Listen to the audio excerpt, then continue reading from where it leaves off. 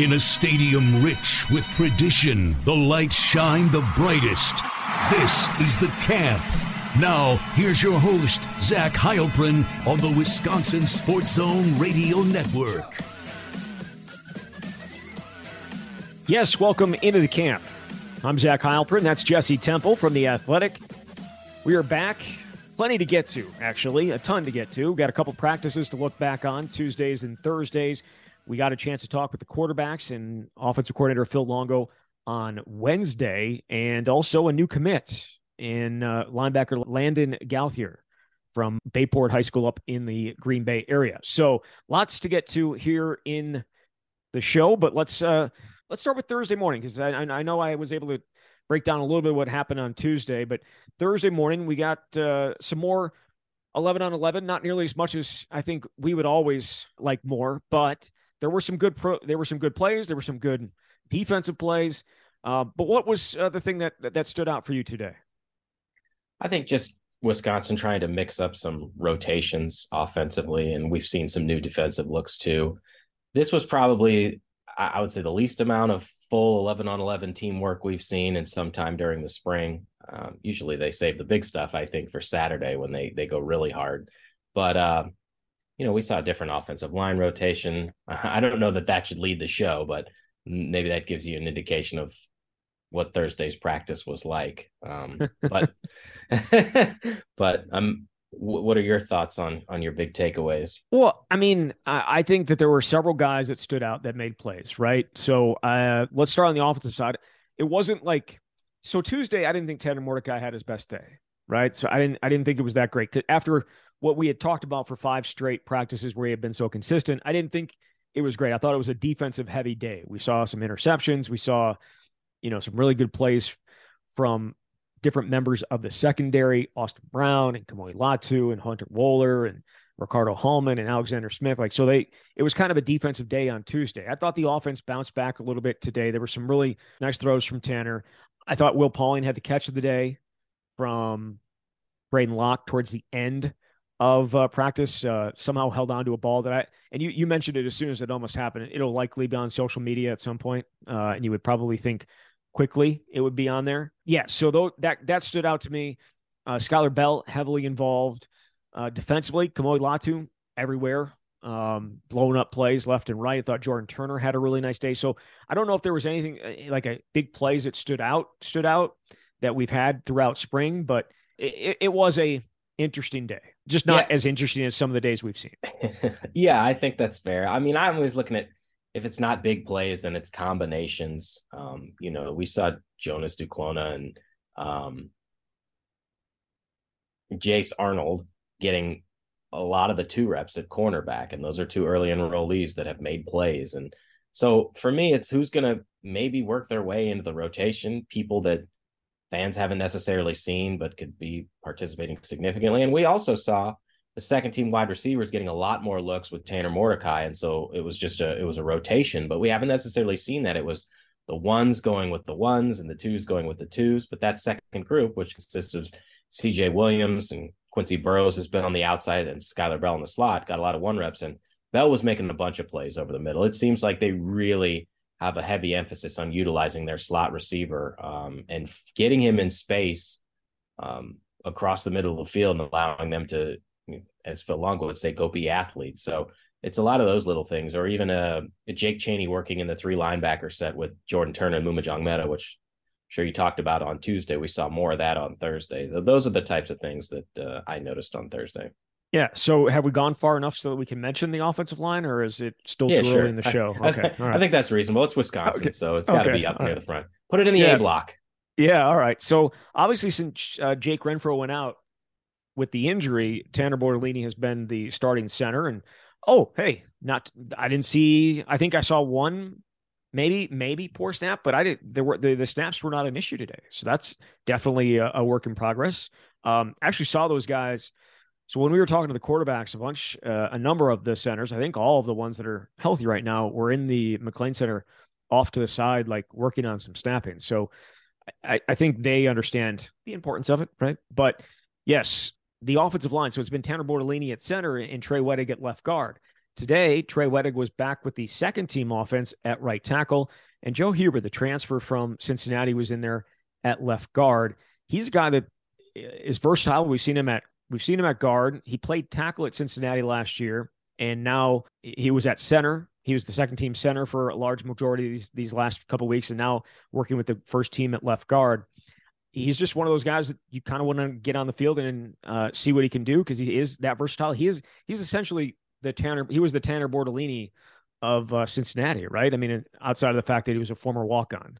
Yeah, I know he started all 13 games at right tackle last season, but he's certainly one of the most versatile guys on this offensive line. And I'm interested to see what happens when Jake Renfro does come back. Now, obviously, he's out for an extended period of time. We may not see him again this spring, given that there's only 2 weeks left. But when he's healthy, is he absolutely the number one center? Do they feel so comfortable with Tanner Bortolini and think that they've got better options at guard with Joe Huber? But Huber's absolutely going to have a role. We know from when we talked to Jack Bicknell Jr. that he wants to have 7-8 guys available given the pace of play. And so I thought that was definitely notable as well. And I mean, I've really been impressed with Michael Furtney, the way he's been able to hold on to the right guard spot, because when we went into the spring, I think the assumption was, okay, well, if there's going to be a change up, someone's going to beat out Furtney, because it's felt like before he's held on to a role and then got passed or wasn't a consistent starter.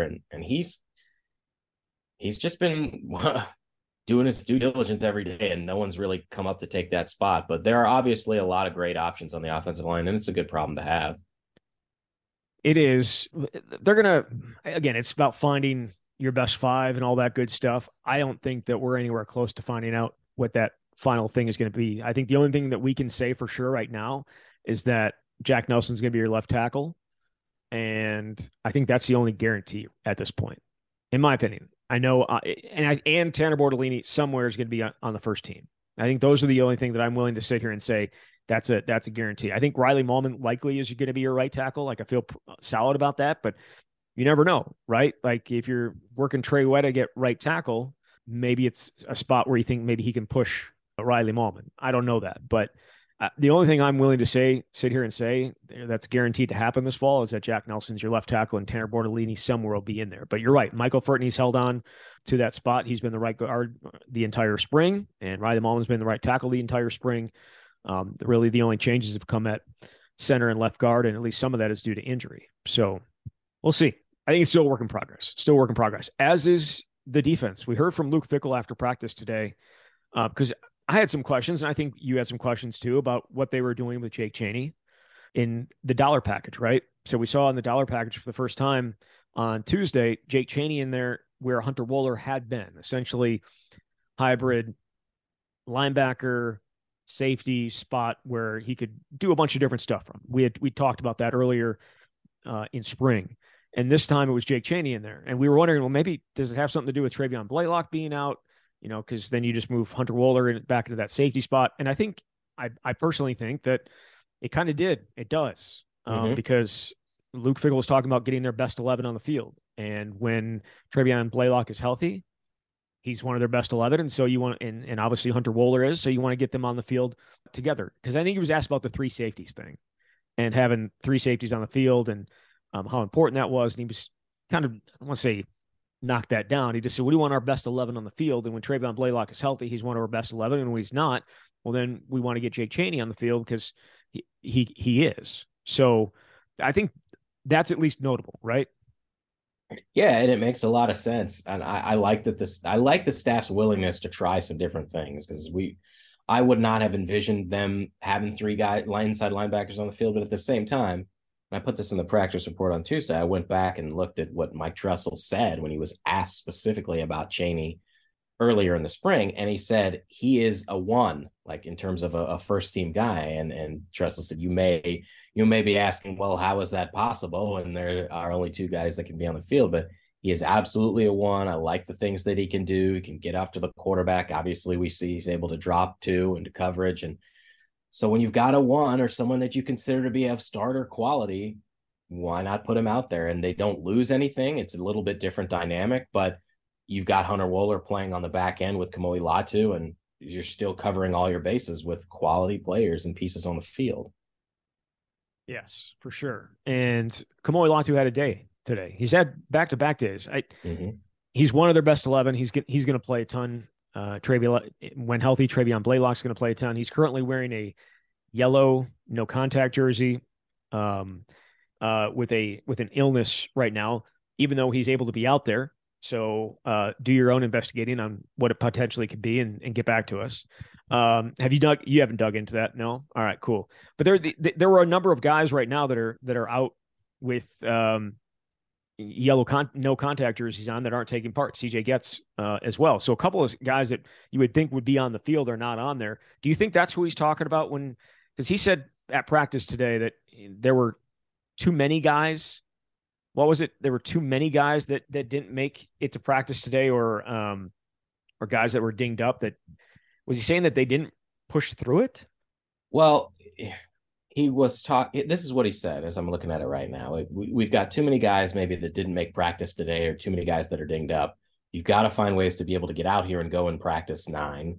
Everybody's going to be a little bit hurt. So I think those are some areas where we know we've got to continue to grow because you can't put all the pressure on just these 1s and 2s, and we can't go at the pace we want to go at if we don't have enough guys out there. So that is what Luke Fickell said after practice on Thursday. And I don't know, he said before when we asked him about Braylon Allen, for example, when he collided with Alexander Smith and missed a couple practices, that there's a fine line between being hurt and being injured. And look, Luke Fickell, tough guy, obviously football player, understands what it is to push through, but you can't force somebody if they're injured. I think it's just where is the line and can somebody go? And if you can't go, obviously Luke and his staff are trying to evaluate everybody and have the best practice that the team can have. So that's where they're at. But there are certainly, as practices stack up, this happens everywhere, happens every year, always happens at Wisconsin. More guys are going to show up on that dinged up or injured list. Yeah, certainly. Some guys got some extra conditioning today too. Having to do a lap. We've had some of these instances before. We saw it with CJ Williams earlier in camp. We saw it with one of the offensive linemen early in camp, or earlier in spring, I should say. And that is coming to blows where punches are thrown, and it leads to guys having to do laps. And in this case, today it was Will Pauling and Jason Maitre, and there were some blows thrown in that. We didn't see the beginning of it, but him and the two were going at it. The two transfers going at it, and Luke Fickell was one of the first ones there to break it up and tossed them both, get going. And Will Pauling, I think he probably knew what was required of him in that situation, because I'm assuming it's probably the same way at Cincinnati. You do a lap when you get into fisticuffs and you start throwing blows, and so he had to do a lap. And then Jason Maitre came over to the sideline, and he was just standing there, and someone came over him go, and he needs to do a lap. So they were going in opposite directions, and we knew that they were going to meet at some point, and the music was on, right? So it's not like you could hear exactly what was being said as they passed each other, but there was still some talking going on between those two as they passed each other. I was expecting just a little knuckles, or just a little bit of not a high five or anything like that, but there was nothing like that at all. I think it was still some trash talking going back and forth. All these guys are competitors. They've all got egos. They're going to get after each other. I'm sort of surprised that there haven't been more of these instances. You see this a lot, especially second week of fall camp. People are so tired of going against the same people, and they get after it. But Luke Fickell addressed this too, and he was asked specifically about CJ Williams having to take a lap or two in previous weeks, that he wants to emphasize emotional toughness and not losing your cool, and that no play or no situation is worth 15 yards. And that's what it's going to cost a team if something like this happens. Now, it's a little bit different in a game. You don't see guys dropping punches, which doesn't make any sense to me because everyone's wearing a helmet. But I don't know. I mean, I don't make too much of it, but it is adds a little bit excitement to a practice. And they're just going at it. That's kind of what you'd expect. Yeah, for sure. The thing is, Will Pauling came back and made, as I mentioned earlier, maybe the play of the day with the catch that he had in the end zone over Owen Arnett in the corner of the end zone. Just an absolutely great play Great play by Will Pauling, and the entire offense went crazy and ran up to him. And it was a red zone period, but it was a really, really great catch by Will Pauling, one of many that we've seen from him this year. Anything else you want to talk about? Again, I know it wasn't an overly big day play wise for us to see. Nah, there wasn't too much. I don't All right. know how much there's worth it. Nathaniel Vacos still in line to be your number one guy. He they did a field goal portion early in practice, and he took the first four, including an extra point. Vito Calvaruso did make an appearance, good from 41. I swear it would have been good from 70. That's the joy. That's the joy of watching Calvaruso. That is the joy of it. And you can be like, hey, still get a little tipsy on that stuff. Mm-hmm. Still get a little tipsy. Say, no, yeah. We won't get into any trying to compare it to anything alcohol wise, but you can get a little. You can still get a little tipsy on that, even though you know what potentially it would look like in a game when the pressure's on, which is what we saw, and it didn't look good. All right, let's get into some of the stuff that the quarterbacks had to say yesterday, and Phil Longo as well.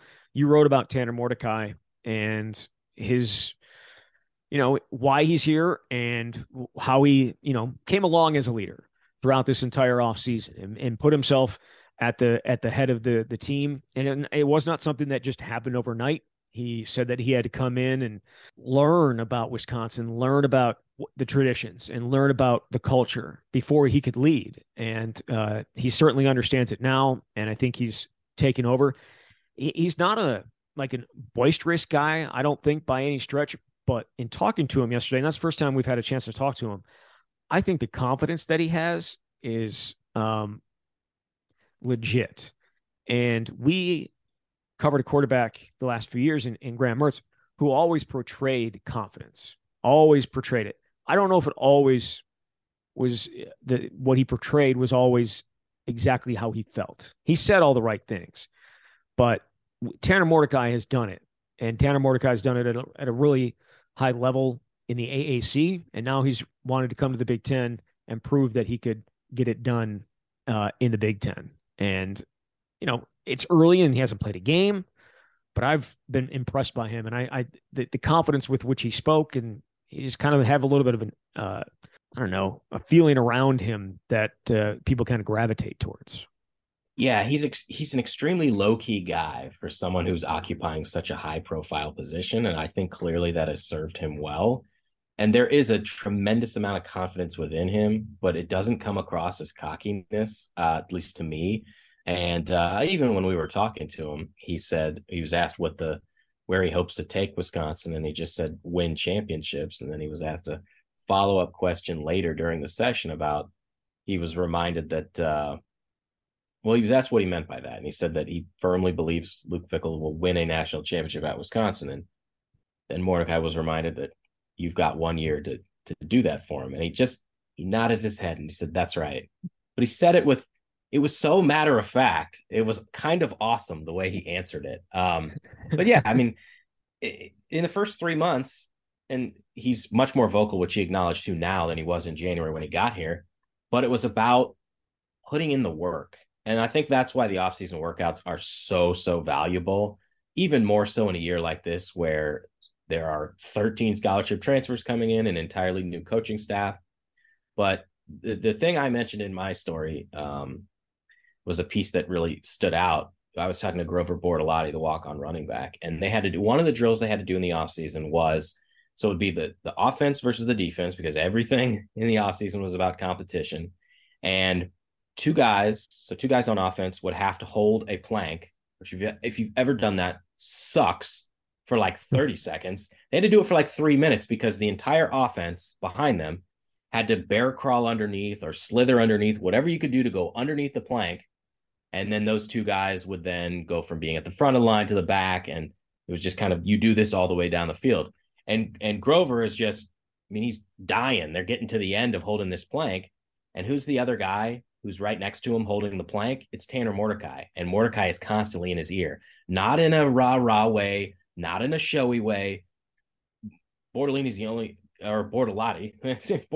only one who can hear him. He's just saying, let's go. We've got this. A couple more. Let's finish. And the thing that Bortolotti said was, and natural leader is the two words that you will hear the most when the topic of Tanner Mordecai comes up. But he says you watch the things that Tanner does, and it makes you want to go harder. And Grover Bortolotti said, I that's a guy that I'll be like, okay, I'll throw my head in against a 250-pound linebacker for that guy because I know that's the guy that'll bring us to a championship. And he just makes you feel like everything's going to be all right. And so I think that was an instance that really kind of highlighted the very quiet leadership that Mordecai has.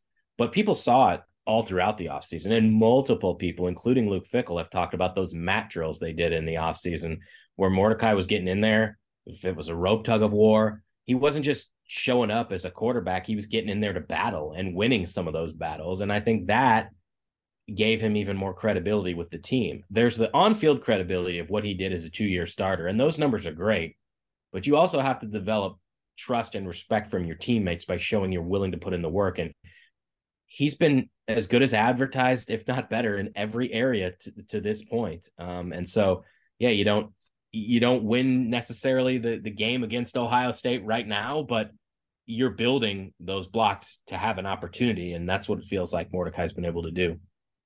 Well, and he also stood out. What also stood out to the coaches, you kind of mentioned it right there, and Fickell mentioned it, and then Longo mentioned it as well, is he didn't just come in and assume things, right? Like he's acted like the starter since day one, but he didn't just expect it. He just didn't like roll into it and expect to be respected or expect to be respected. Did I say that correctly? That doesn't sound right, but I think I did. He did not expect to be respected just because of what he had done prior. And I think that definitely stands out to guys because, you know, we kind of talked about this before, you know, earning your credit as a leader. Russell Wilson came in and like 4 weeks later, he was named a captain. He didn't have nearly as much time, but you could just tell based on his talent and the way that he acted, he was a natural leader. And like, that's just who he was going to be. And now some guys, if you're around that for maybe 4 or 5 years, or maybe 4 or 5 months, it may get a little tiresome. I don't feel like the way that Tanner Mordecai leads will rub on guys nearly as much as maybe somebody that is vocal and gets after it all the time and is always talking. Yeah, I think that's my read on it too. And it's natural, I think, to bring up Russell Wilson for a number of different reasons, because Wisconsin has not brought in a quarterback this accomplished since Russell in 2011. I know they had Danny O'Brien in 2012, and he had done some good things at Maryland, but this is a proven guy who's a 2-time semifinalist for the Davey O'Brien Award and threw for over 7,000 yards the last 2 years. It just, expectations are understandably high, but this is someone who's been through all of this before. And he's also gone through a transfer. He spent his first 3 seasons at Oklahoma before then going to SMU, earning the respect of all those guys and showing all the things that he did in the last 2 years. So it's certainly an exciting time. And Wisconsin, when we look back at this and you look at all the transfer portal cycle and who went where, this may end up being as big as any of them, given what he brings to this Wisconsin offense. All right. So I need to bring this up now. I had an awesome talk with Casey Rabach, who is the director of scouting for Wisconsin. Had an awesome talk with him. I'm going to be playing that interview next week. We talked about a lot. Ron Dayton and PJ Fleck were definitely brought up, but also talking about the offense and what can be expected of the offense, because he has a role in recruiting both or evaluating offensive linemen, defensive linemen, and quarterbacks.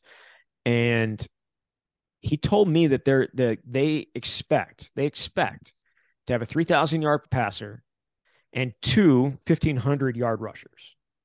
That seems like a lot, to put up 6,000 yards between 3 guys is a lot. Wisconsin, for reference, Wisconsin had 6,500 yards of offense in 2011. That's the best offense that Wisconsin's ever had. North Carolina last year had 6,400 yards. I think it's an amazing goal. But it's way out there. Do you think so? And I was asked this morning about Russell Wilson's record for yards in a season, and it was, what was it, 3,100 something, and touchdowns 33 something. As we sit here on April 13th, do you think he's going to break Russell Wilson's single season records in any of those single season records?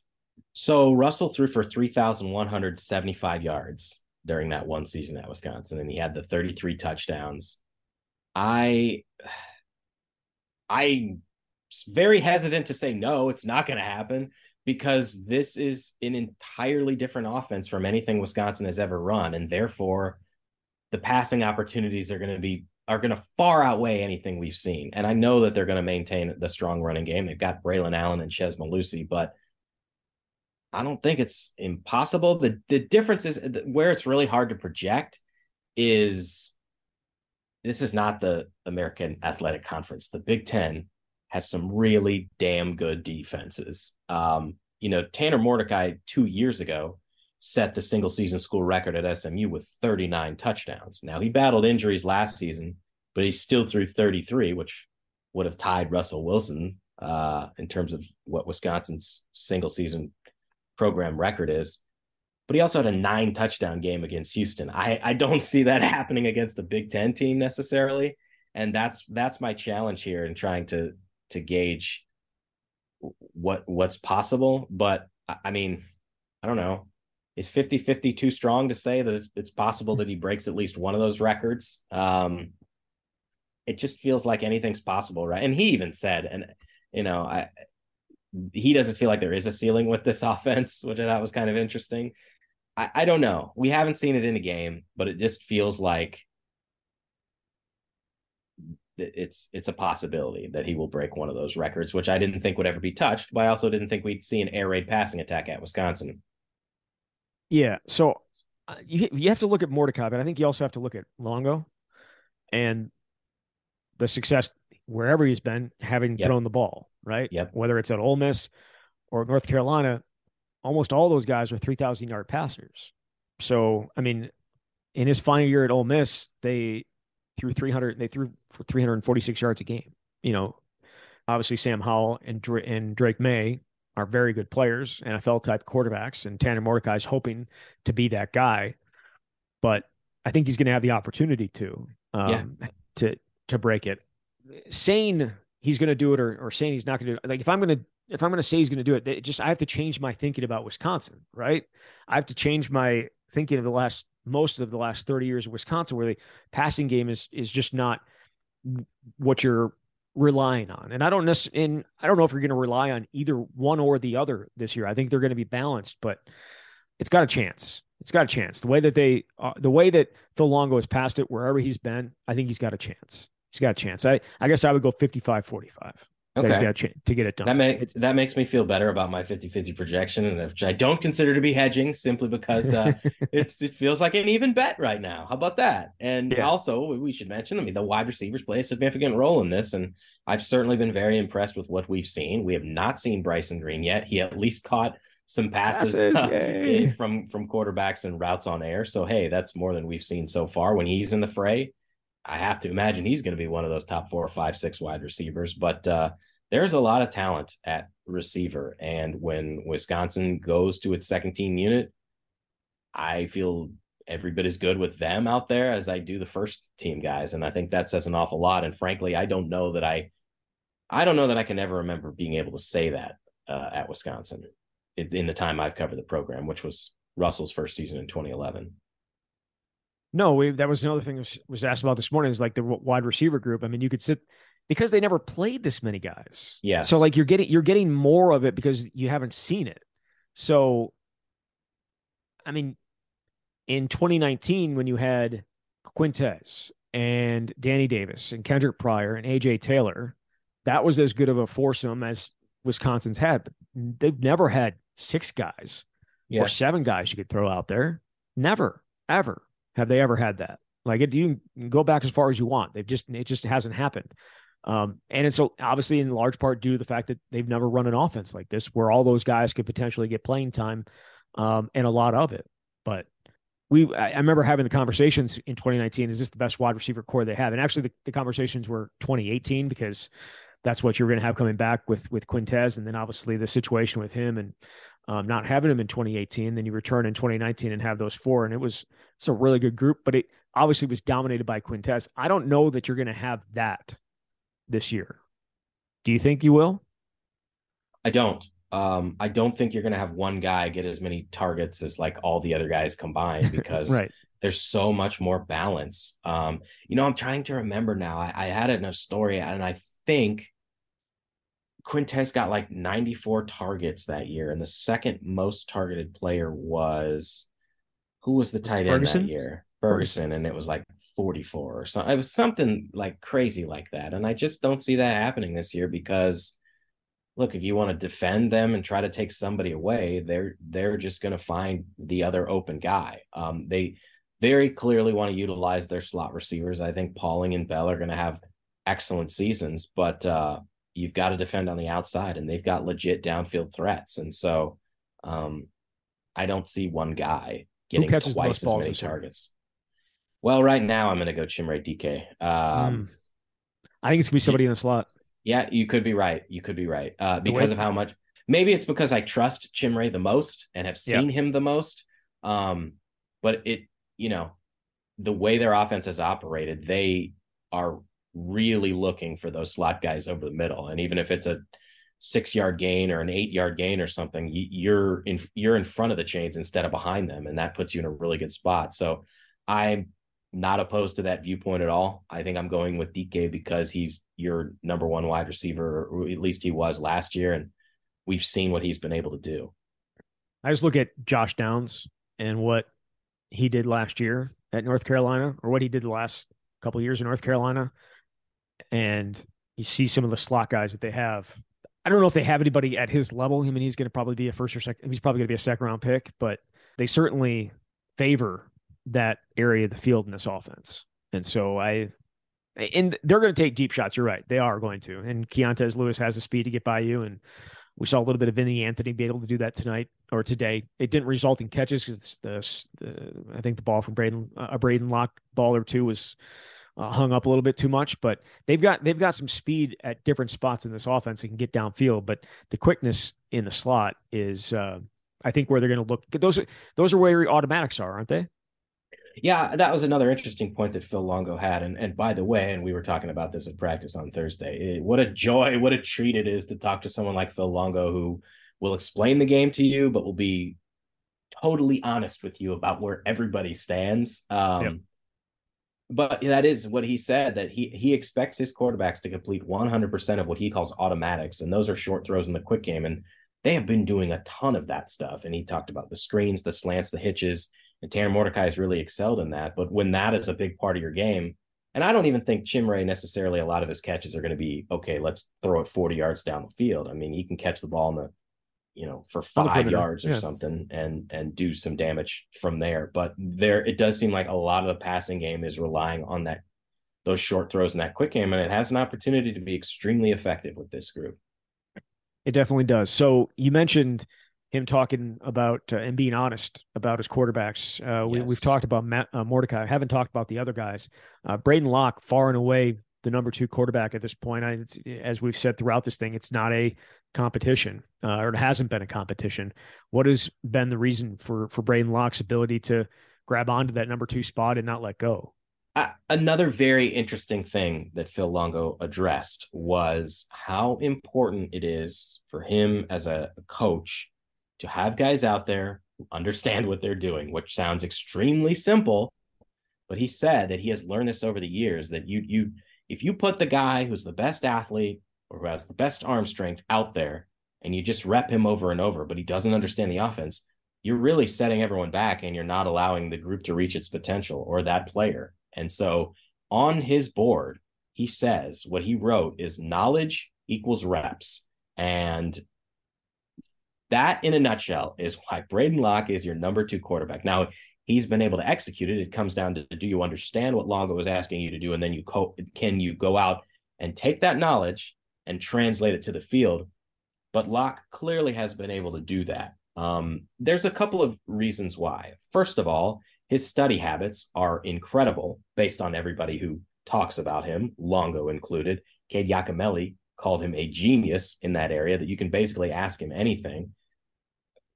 Braden is, so that's one aspect of it. And that has given him a tremendous advantage. But so is the fact that he is coming from an air raid offense at Mississippi State that was run by Mike Leach. And so that makes the transition a little bit easier. And Longo also said when Locke was in high school, when he was just tearing up Texas high school football, they did a lot of the same things that they're doing now in terms of the RPO looks. And that was one area where Braden was perhaps ahead of Tanner starting spring ball off. And Tanner's certainly caught up very quickly and demonstrated he knows everything. But those are a few of the reasons that Braden is the number 2 quarterback. And he's been able to make plays. I think he's got a good arm. And Longo said the first couple practices maybe were a little bit of a challenge, but he had steadily become the most consistent quarterback that they had. So for a 1-2 combination, this is pretty darn good for Wisconsin. I do think it's interesting, though, that, and I know we'll get into this, but when you had these 3 transfers come in, you said, okay, Tanner Mordecai is a 6-year senior. This is his team this year. The other 2 are redshirt freshmen, Nick Evers, the Oklahoma transfer, and Locke, obviously. And these are the guys who are going to duke it out to be the future quarterback of Wisconsin. Not even in the same ballpark. Nick Evers is still trying to learn, but if you want an idea of how far away it appears that he is, during Thursday's practice, he did not take a single rep, either in skeleton drills or in 11-on-11 team. When they had the third team offense, it was Marshall Howe, Miles Burkett got a handful of snaps, and Longo even said, and he prefaced it by saying, if it were today, but his third team quarterback would be Marshall Howe. And I think that's a name that I did not have that on my bingo card as who the third team quarterback would be, the walk-on who had 2 FCS offers at a prep school in Connecticut. But his knowledge of the offense has really stood out. So those were some of the nuggets that we learned this week about quarterback. And it's not surprising based on what we saw in the first 2 weeks, but it's an area that Evers understands he has to get a lot better at. Yeah, it's obviously been a little bit of a struggle so far for Evers. And we got, he was part of that conversation on Wednesday as well. And I think the thing that stood out most about it for me when he was talking was him admitting that maybe while we hear about Braden Locke and how much time he has spent learning and being in the room upstairs and learning the offense, and Tanner Mordecai the same way, and the knowledge aspect of it, he admitted that maybe that he didn't put enough time in getting ready for spring. You have to respect somebody who's honest about themselves, willing to look in the mirror. And not only that, but say it publicly in front of us. He said, first he talked about his slow start and he felt he was coming along, but he was asked what went into the slow start. And he talked about the transition from Oklahoma to Wisconsin. First of all, going from school to school, moving further away from home, trying to understand the terminologies. And then he said, but I'm not going to use that as an excuse. I need to be better. I should have prepared a little bit harder for the spring. I'm working through those mistakes, and I feel like I've been in a better spot recently than I have in the past. So that's him acknowledging that it's one thing, obviously, to have people go crazy when you tweet out that you're going to transfer and go to Wisconsin, and here's this former 4-star quarterback, but you've got to put in the work. And it's not that he doesn't work hard, because he talked about how important it is for him to hone his craft, but everybody learns at a different rate and everybody understands. And Longo even mentioned when he was at Ole Miss that he had a quarterback that had all the tools, but could not understand the offense. And so other players who were really good were able to play instead. Matt Corral, Shea Patterson. And he said, if you don't know what I expect you to do, you are not going to be on the field. And he certainly backed up those words based on what we're seeing with Evers. He's just got to be able to learn. And the thing is, and Evers said that is the missing piece for me, because I asked him if him having the athleticism that he does and the arm strength will be beneficial to him sometime down the road. And he said those are, but the missing piece is understanding the playbook and everything that goes into it. It feels like he has the biggest opportunity for growth among those other 3 guys. I mean, that's not a stretch by any means.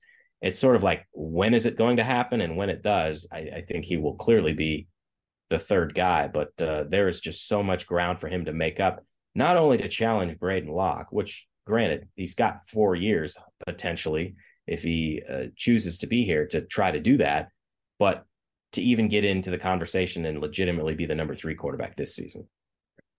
Yeah, it's an uphill battle for sure, but there is no doubt that he has the most arm talent and athleticism of anybody in that room.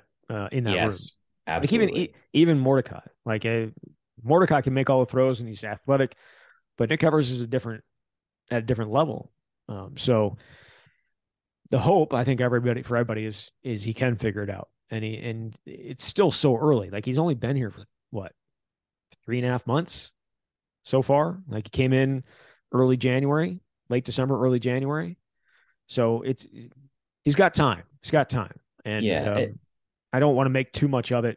9 practices of spring and deciding on a guy's career at this point. So right, and I want people to understand that's not what we're doing here. Yeah, and that was the point that I wanted to make. I'm not sitting here trying to denigrate a kid who's working his ass off to be really good. If anything, to me, it shows how hard it is to be exceptional as a quarterback at this level. And it speaks to what Tanner and Braden Locke in particular have been able to do, because not everybody can come in and do that. It doesn't always come together that quickly. But Nick has a lot of time. I do think that he'll be able to get there. It just takes some time. It's totally different from what he's done before. And that's another thing that's different. Like, he didn't run the type of offense that Braden Locke ran in high school or college before he got to Wisconsin. So Longo said too, this is like naturally the best fit for Braden. It kind of all came together. And that was a big reason why Braden even decided to transfer, because initially he said he didn't want to leave Mississippi State. Now, Mike Leach obviously, unfortunately, passed away, and there was a coaching transition and things were different. But this was literally the perfect spot in college football for someone like Braden. And for Nick, it just takes a little bit more time. Yeah, I mean, Braden nearly committed to Longo when he was at North Carolina. Yes. And then Drake May went there, and obviously that changed things. So, yes, this has been a perfect spot for Braden, and he absolutely loves consuming football. Remember the story that you told about his time when he came here on his visit, right? Like, him and Longo missing a bus back to the hotel or back to the air, wherever it was, like sitting and just talking ball for so long. Yeah, when he was on his visit, and they knew each other obviously very well from the recruiting process. But I think it was a meeting. It was supposed to end around 3:30 with Longo, because they were supposed to get back to their hotel so they would have enough time to get on a bus and go to dinner. And they were like an hour and a half late to get back to the hotel. And I think it was that they barely made the bus to get to dinner. But then after dinner, they met back at the hotel, and they're just sitting there chatting away for hours, drawing up plays on napkins. If Braden Locke doesn't become a football coach somewhere down the line, I'll be stunned. I mean, that's just what it feels like. And I'm interested to see how he's able to progress. And, I don't want to look ahead beyond 2023 because it's so exciting. But I think if you're a Wisconsin fan, you've got to feel pretty good about what the future could hold with someone like Braden being able to do the things he's done this early. Yeah, Braden, and obviously with Mabry Methauer coming in next year, it feels good. It feels, if you're a fan and you've gone through some of what you've gone through quarterback wise at Wisconsin over the years, it doesn't guarantee you anything. Just like Graham Mertz being the highest rated recruit ever to come to Wisconsin at quarterback. It doesn't mean anything, but it certainly is exciting because of the coach that is going to be overseeing him and the success he's had everywhere he's been with quarterbacks. So, yes. All right, let's get into the recruiting aspect of the show. Landon Gauthier becomes the 6th commit in the class of 2024 for Wisconsin, the 2nd defensive commit, the 3rd in-state commit. Now, he was in Madison on Tuesday for another visit, not the first time he's visited. I think he visited, was it 3 times for games this past year? And then obviously came to spring ball on Tuesday. But what made him choose Wisconsin? He grew up with the Badgers, but it wasn't necessarily just a slam dunk right away. Yeah, his recruitment was interesting. He did go to 3 game day visits last year, but he did not have a scholarship offer under the previous staff. And I think I would say he eventually would have earned one from that staff, but there's obviously an evaluation process that goes into it. He finally got the offer when he came up in January for junior day with this new staff. And the wrinkle here is Stanford was very interested in him because this is a kid who's got a 3.91 grade point average. And I think it's a unique spot because now Stanford's got these coaches who were at Wisconsin. So Bobby April, who was the outside linebackers coach here, Mark D'Onofrio, who's the inside backers coach. Now they're at Stanford. April obviously running the defense. They offered Gauthier a scholarship in February, and he and his family went out there last month. And so when I asked Landon on Wednesday how close this decision was, he said he was split 50-50 going into the practice on Tuesday about what he should do. And the reason that he went to that practice, it wasn't to really learn anything new about the football program. As an in-state kid from the Green Bay area, goes to Bayport, knew a lot about the football program, but he wanted to meet with a representative of the business school, learn more about academic support for student athletes, and then potential networking opportunities after graduation. So he met with somebody from the W Club. And the thing that convinced him to go, which I think is kind of fascinating, is at the end of the day, he and his parents had a meeting with Muma Jongmeta. Landon wants to go into the business school. Muma's in the business school. And Muma is brilliant. If you, obviously, we both talked to him, but he was a 2-time academic all-state selection in Illinois. He turned down 8 Ivy League football opportunities, and he just had an honest conversation with them about his reasons for coming to Wisconsin, the school's academic reputation, the importance of being near family. And Landon walked out of that meeting, went right into Luke Fickell's office, and committed to Wisconsin. And nobody knew he was going to do that. His dad said, I would have bet the farm that we were going to leave that day, and he still would not have made up his mind. So I thought those were all interesting points. And what Landon told me is it showed that he can go to Wisconsin, which is the in-state school, a place he's wanted to go to, and he can still have all the academic opportunities that he wanted at Stanford. He could still have all those networking opportunities. He can go to the business school, but he can be 2.5 hours from home and play for the school that he grew up watching. So that's what brought it all together for Landon. And I think you're seeing this staff obviously make a concerted effort to keep the best players in the state. Tight end Rob Booker, offensive lineman Derek Jensen. Those are the other 2 in-state guys that have committed already. And obviously Wisconsin's still pursuing a handful of guys in the 2024 class, but I think they're doing a really good job. And this is a good pickup for Wisconsin. You want people who want to be here, and he wanted to feel wanted. And obviously this new staff did it, because he said he came to his junior day visit and the energy was 10 times more. That's what he said. And the recruiting and the coaches, they were a lot more enthusiastic about me being there. That's what he said. So that's how Wisconsin's got 6 known commits. And I say known because feels like there's potentially at least one floating out there based on a Phil Longo tweet recently, but I guess we'll all have to find out down the road who that is. Yes. So with Gauth here, you talked about Muma Jongmeta. Do you think that there's a guy that thinks about his answers more on this team than Muma? No, he takes a lot of time before he responds. He does. And they're always thoughtful answers. Very thoughtful. It's not a lot of BS. It's just thinking about it before you actually answer the question, where a lot of guys are just, there's not a whole lot of thought being put into it because it's us asking the question, like, who cares, right? But he always does. And like, sometimes he'll have you ask the question again, just in case, like, just to make sure he heard it correctly before he makes. So yeah, I mean, he's a great guy to talk to if you're looking for, if the academic aspect of being at Wisconsin is that important to you, he's a perfect person to talk to. Yeah, I mean, I think I even told you this maybe 3 or 4 years ago. I remember talking to Muma for one of the profiles I wrote when the guys are committed to Wisconsin. And I remember thinking then, this is one of the most eloquent high school speakers I've ever heard. Obviously you can understand why. It comes from a great background, could have gone to basically every Ivy League school. But yeah, you see that every time we have the opportunity to talk to him, and he's making plays on the field too. Somebody we haven't maybe talked about a ton, but defensively, I think he's in for a really big season. So Wisconsin does have, what was it? 3 of the top 8 in the composite rankings so far here in the state, with Rob Booker. Rob Booker's number 4, Derek Jensen's number 5, and Gauthier's number 8. They've offered, obviously, the 3 guys at the top, and Donovan Harbor, Nathan Roy, and Corey Smith. As good as they've been to this point, and I know it's debatable how they feel about those guys, not just because what the rankings are. Like, if we all care about the rankings because that's what we can see, right? We don't know exactly how Wisconsin feels about those guys. But do you think this first class is going to be defined by getting those 3? It shouldn't. I think people understandably put a lot of stock in, you cannot lose the best players from the state. And what does it mean if you do? And we look at the couple classes ago when maybe it was, it was 22. Classes, 22. Obviously Carson Hinsman, Billy Schrauth, those guys left. Jerry Cross went to Penn State, although he was never really ever going to come to Wisconsin. And you say, oh, God, what a disaster. I don't know. With the Corey Smith and Donovan Harbor, and I did go down there, which we talked about a couple months ago. I know their high school coaches would love to see them at Wisconsin, but they're very talented. And I think sometimes, and we see this on the basketball side, it's like, if this kid wasn't from Wisconsin, obviously he's extremely talented, but would you go after him in the way that you're going after him?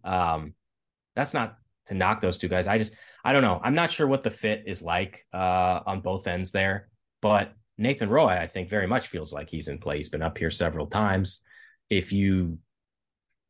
don't know. If you don't get any of those three, I think people would certainly feel disappointed, but they're doing such a good job that even if they don't, I have no doubt that they're going to continue to lock down the best players and find people who are the right fit.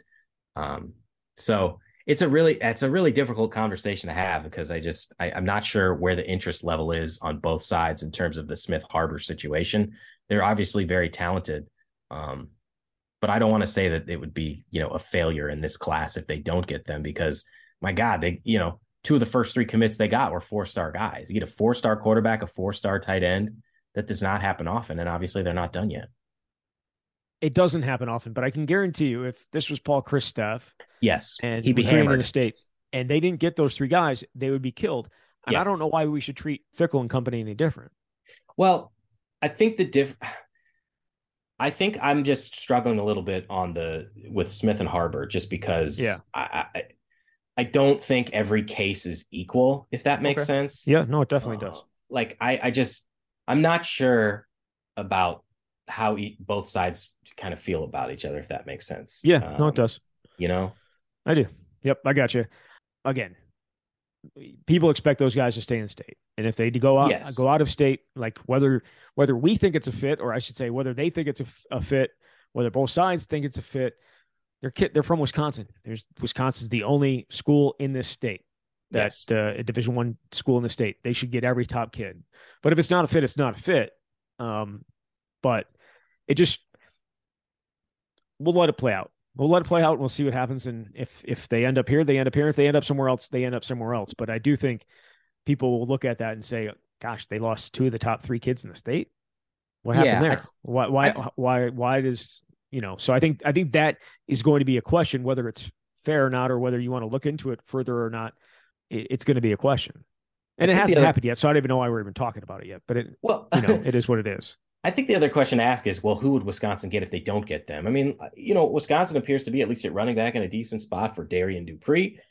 Jaden Matthews, a kid from Arizona, was just here. I'll have a story running on Monday talking to some of the guys who were recently here, and he was one of them. And he had a lot of good things to say about Wisconsin. But I think if you're a fan, you'd feel good about having those guys. But there's a lot that goes into all of this. And hopefully we can have a more in-depth conversation on this in December when we see what the class actually looks like. But I do think they're in a great spot very early. They've got 6 commits, and there's only about 20 or so schools that have that many commits this early on. And there's a long way to go, obviously. Long way to go. And when we talked to the recruiting guys a few weeks ago, you heard Max Steinecker say, at the end of the day, the 2024 class, you're going to look up at the end when it all comes together, you're going to be like, gosh, that's a really darn good class. And we'll have to see how that comes together. I certainly not going to doubt him. I understand what you're saying in terms of a fit for those, Corey Smith and Donovan Harbor. I get what you're saying. I just get the feeling that there's going to be an outside perception that is not going to view it that same way. Yeah. They're Wisconsin kids. They should be at Wisconsin. If they're not at Wisconsin, well, that's a failure on the staff's part. I don't view it that way, but I think especially in talking to these guys, not just Max and Pat, but also with Casey, I kind of understand a little bit how they're viewing these things better than I did with the previous staff, but we'll see. We'll see. That's to be determined for the class of 2024. And we'll see how it plays out. Jesse, thank you very much. We'll catch back up over the weekend, and we'll have a new episode breaking down what we see on Saturday coming up on Sunday or probably Monday morning. But I'll be back tomorrow. We'll have a little bit of Q&A episode like we normally do on Fridays. But thanks, Jesse. Thanks, Zach. All right, there it is. Jesse Temple from The Athletic. You've been listening to The Camp.